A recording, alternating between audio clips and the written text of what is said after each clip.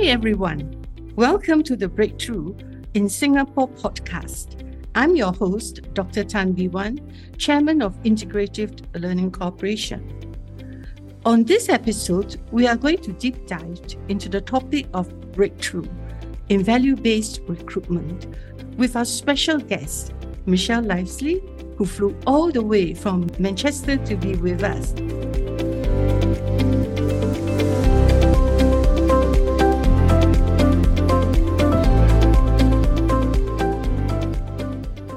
Now, before we begin, let me just set the context a little bit.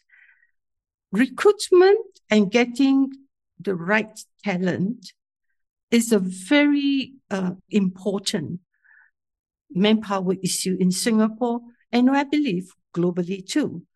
Based on our Singapore Manpower Group Talent Shortage Survey, 83% of companies in Singapore have reported talent shortages and difficulty in hiring, and dipping 1 percentage point from 2002 records high. We also heard that from the social services sector that we have problems recruiting people from professional social workers all the way to the administration and the senior management team.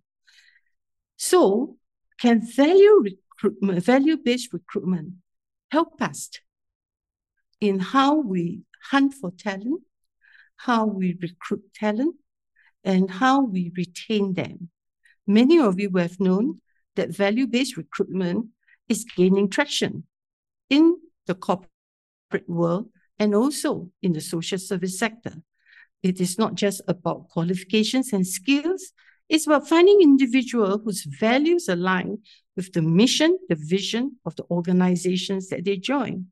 Hence, this deep commitment to the organization goal is very important to the community that they're serving. And that is an important point, especially when it comes to providing consistent, high-quality support to vulnerable individuals and families. I have specially invited Michelle because she is a consultant and a trainer that we have been working with since 2018. And we would have done even more today if it's not due to the COVID that stops us bringing her in from 2019. So I'm so happy that Michelle is with us. Michelle has tons of experience with Helen Sanderson groups, and she has been curating person-centered care practices for charities and healthcare professionals in Singapore. And she just told me that she's also moving into the area on education. And so today, I'm so glad that she's back in person. And besides working with us to frame breakthrough in person-centered care, she's going to share with us the core of this breakthrough success in value-based recruitment. Michelle, can you share with us what is value-based recruitment and why is it so important to the workforce, especially in the social service sector? Well, we know that we can teach people about delivering person-centered care. However, to do this really well, we also need to have aligned values. For example, somebody who values power over people and prestige isn't ideal for learning about person-centered practices, which is based on power with people and co-production. So figuring out values alignment really helps us to be able to deliver person-centered care.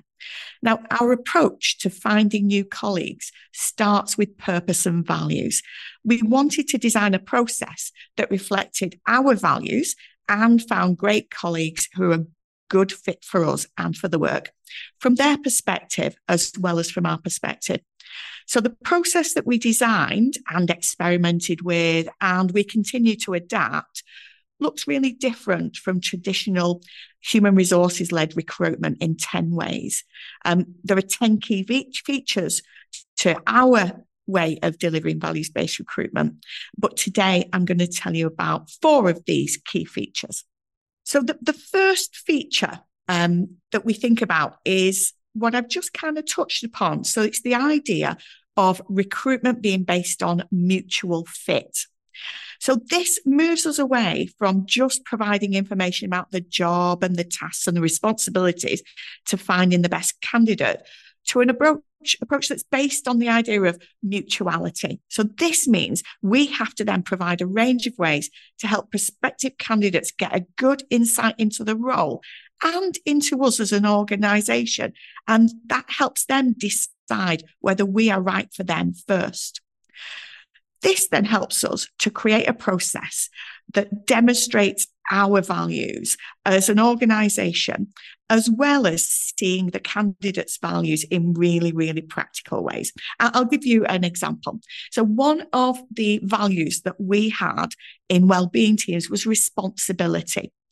And what we were doing was, in the process, we need to demonstrate responsibility. For example, if we said to a candidate, we're going to send you out some information by a certain date, we did that. So we're demonstrating responsibility. But we also want to test in the process the person's response to being responsible. So one of the steps in the process was we would have a telephone call with the person and have a chat about, do we feel like a good fit for them? If they felt like a good fit for us, we would invite them to a workshop and give them the date. They would then tell us if they were available. But what I would ask that person is, can you send me a text by a certain date before the workshop to confirm that you're definitely coming? Now, if the person texted us, we know that they are demonstrating the value of responsibility. If they don't, then that's not demonstrating responsibility. Wow, that is so clever. And when you do this, how successful have you been? Worked really well. So it's a really simple and practical thing to do, but we had very few people who didn't follow up with that text. And it's a really practical thing to do. Now, what we have had is, I remember making an arrangement for the telephone call with somebody. And when I rang her, she'd clearly forgotten about it and she was shopping in a supermarket. She didn't get invited to a workshop. Okay, that is so interesting. And, this is a very important lesson for all of us, because especially in the social service sector now, we have the revised Code of Governance. And one of the key things of the Code of Governance is to make sure that all organizations are aligned to their vision, mission, and core values. And what you have just shared with us is that it is not just only aligning it that's important for the organization work, but it is actually very important to help you to recruit the right people, and I thought that, wow, this is the first time I have heard how core values have to be so, precise to their organization as it affects your recruitment. And so how does all this link to your second key features? Well, I'm going to move to one that feels really different. And that is, everybody is seen as a recruiter to the team. Now, this moves us away from a real traditional approach where you'd see an HR team or another dedicated team being responsible for recruitment, towards everybody in the team being responsible for recruitment. So in wellbeing teams, there were a range of people who had recruiter as part of their role alongside a caring role.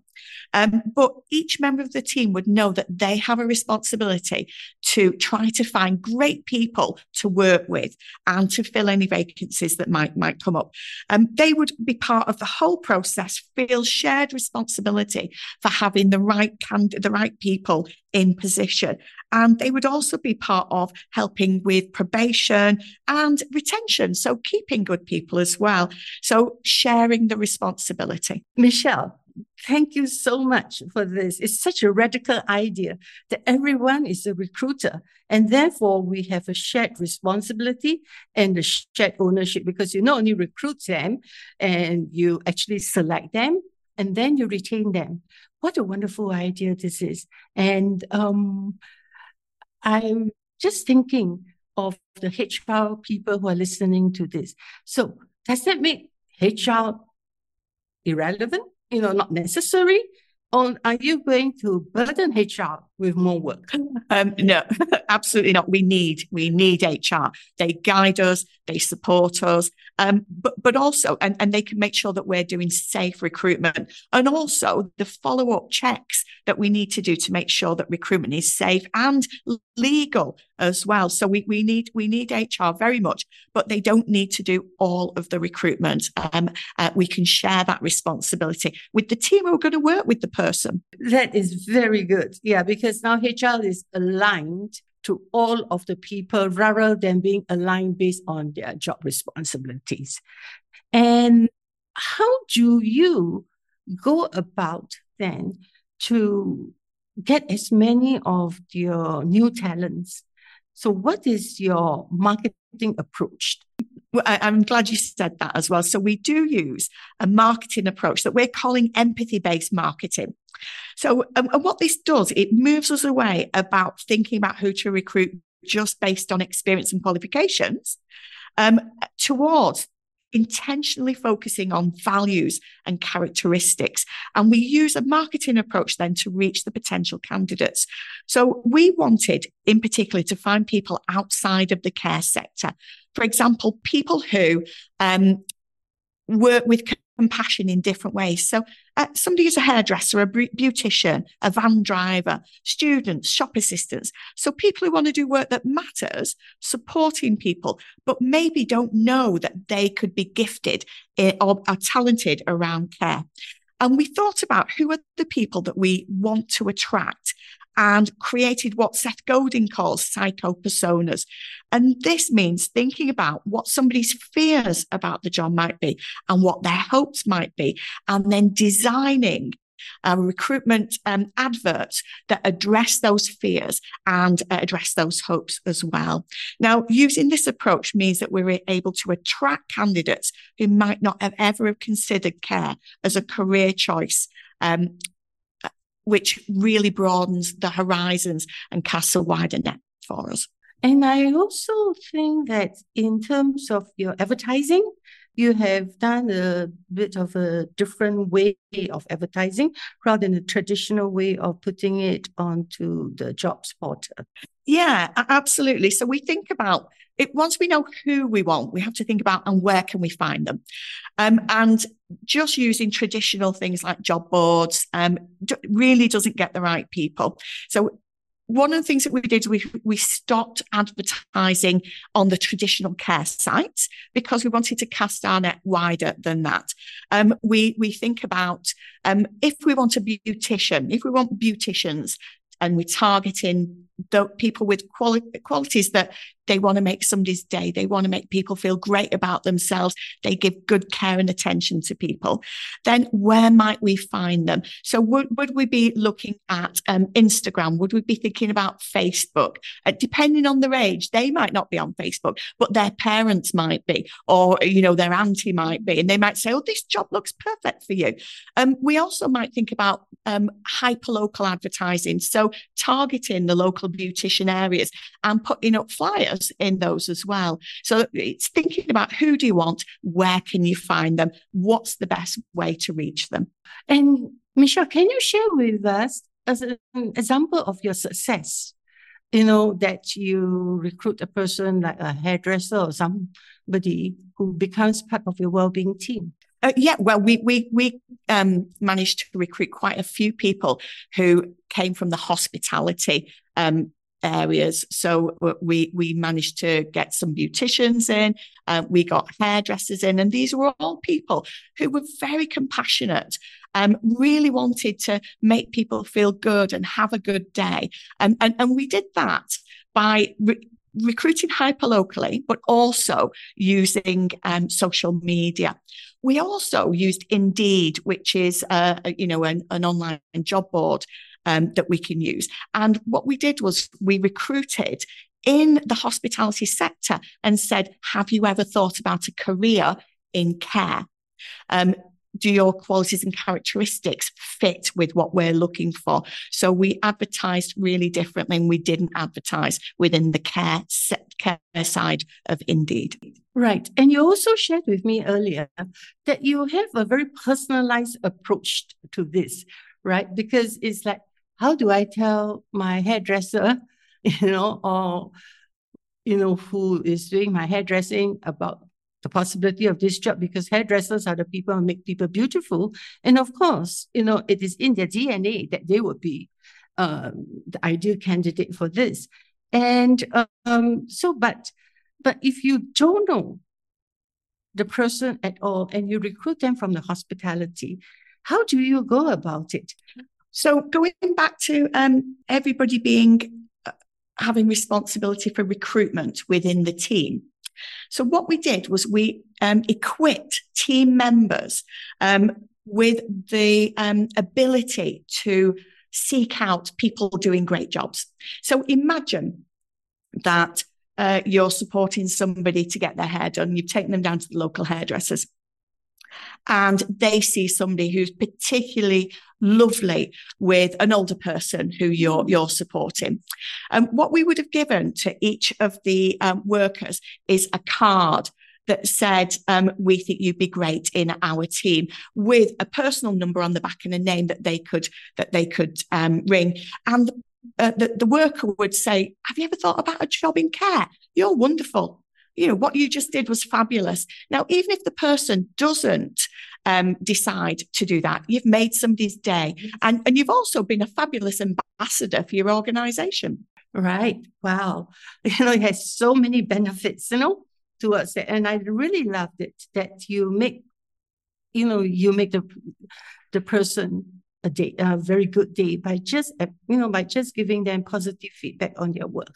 And of course, you already established that kind of rapport with them. Now, and out of all the 10 features, which is the fourth one that you find it particularly useful that we must be listening to today? Yeah, one of the things that we think is really important is to not do traditional interviews. We think that you should have workshops where you see people coming together.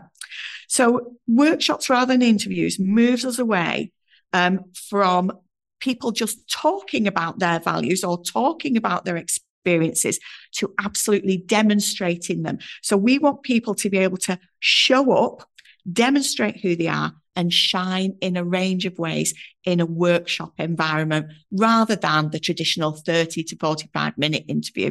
And really, Michelle, you have shared with us so many radical points, the 4 key points about the importance of value-based recruitment. And so, if you were to consider this based on your experiences in Singapore, what are some of the key considerations that we should consider in implementing value-based recruitment, especially in the social service sector? 3 things that I would pay attention to is putting less emphasis on qualifications and more emphasis on values and relationships. I would be suggesting that you live your values throughout each step of the process and demonstrate them as an organisation, and question yourself when you need qualifications.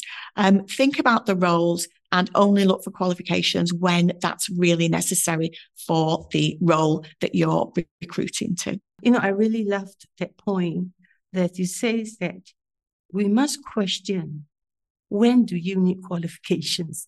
Because, it's always very easy for us just to look at qualifications, experiences, and questioning yourself as to why do you need that, and how does the people that you're recruiting fit into your organization values, which means it's not just values written on the walls, but it is actually values that you live with it. And so, as you said earlier, that is the most important, that you begin to look at yourself first as an organization. And then you look at and reflect on the questions as to when do you need qualifications. So thank you so much, Michelle, for your wonderful ideas. Now, is there anything else that you'd like to leave with us today? Yeah, I would. So I've only given you a whistle-stop tour of a little, we've just touched the surface, really, of values-based recruitment. But I am going to be running a free webinar on the 7th of December that I would be delighted if people were interested in. So if any of your listeners want to learn more, please email me at michelle@helensandersonassociates.co.uk and I will send you the link for the free webinar. And also, we have a free ebook that I'd be delighted to share with you that gives real practical examples of putting values-based recruitment into practice.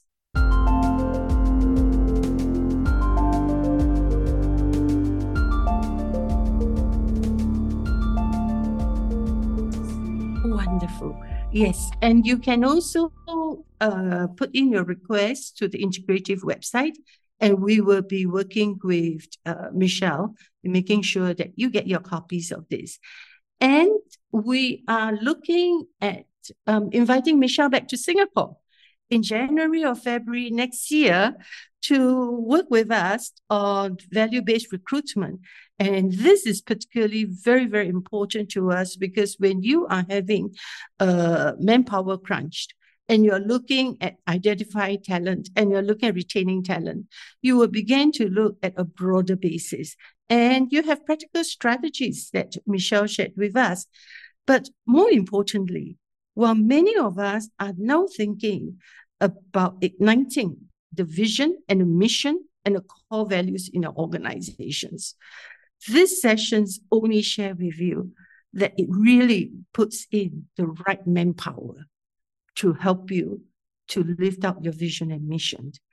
And so thank you so much again, Michelle, for sharing your passion, your experiences, your insights, thoughts on the importance of value-based recruitment. And thank you all for keeping us company in this episode of Breakthrough. And if you have a passion for making a difference, remember, value-based recruitment matters. It's about building your team that shares a common purpose and is driven by compassion. Before we sign off today, there are 3 things I'd like you to do. If you have any thoughts on today's topic or have a suggestion for a specific breakthrough you'd like to know more, please share it with our website at Integrative. And we also like you to share this podcast with your bosses, with your HR, with your friends and families. Through them, we can introduce new audience to participate in breakthroughs that is not only going to strengthen our workplace, but our social compact as a nation of shared ownership and responsibility. Stay connected with our Integrative website for updates on upcoming episodes. Thanks again. Until we meet next Wednesday for another new Breakthrough episode, keep empowering yourself and your people. Stay well and have a blessed week ahead.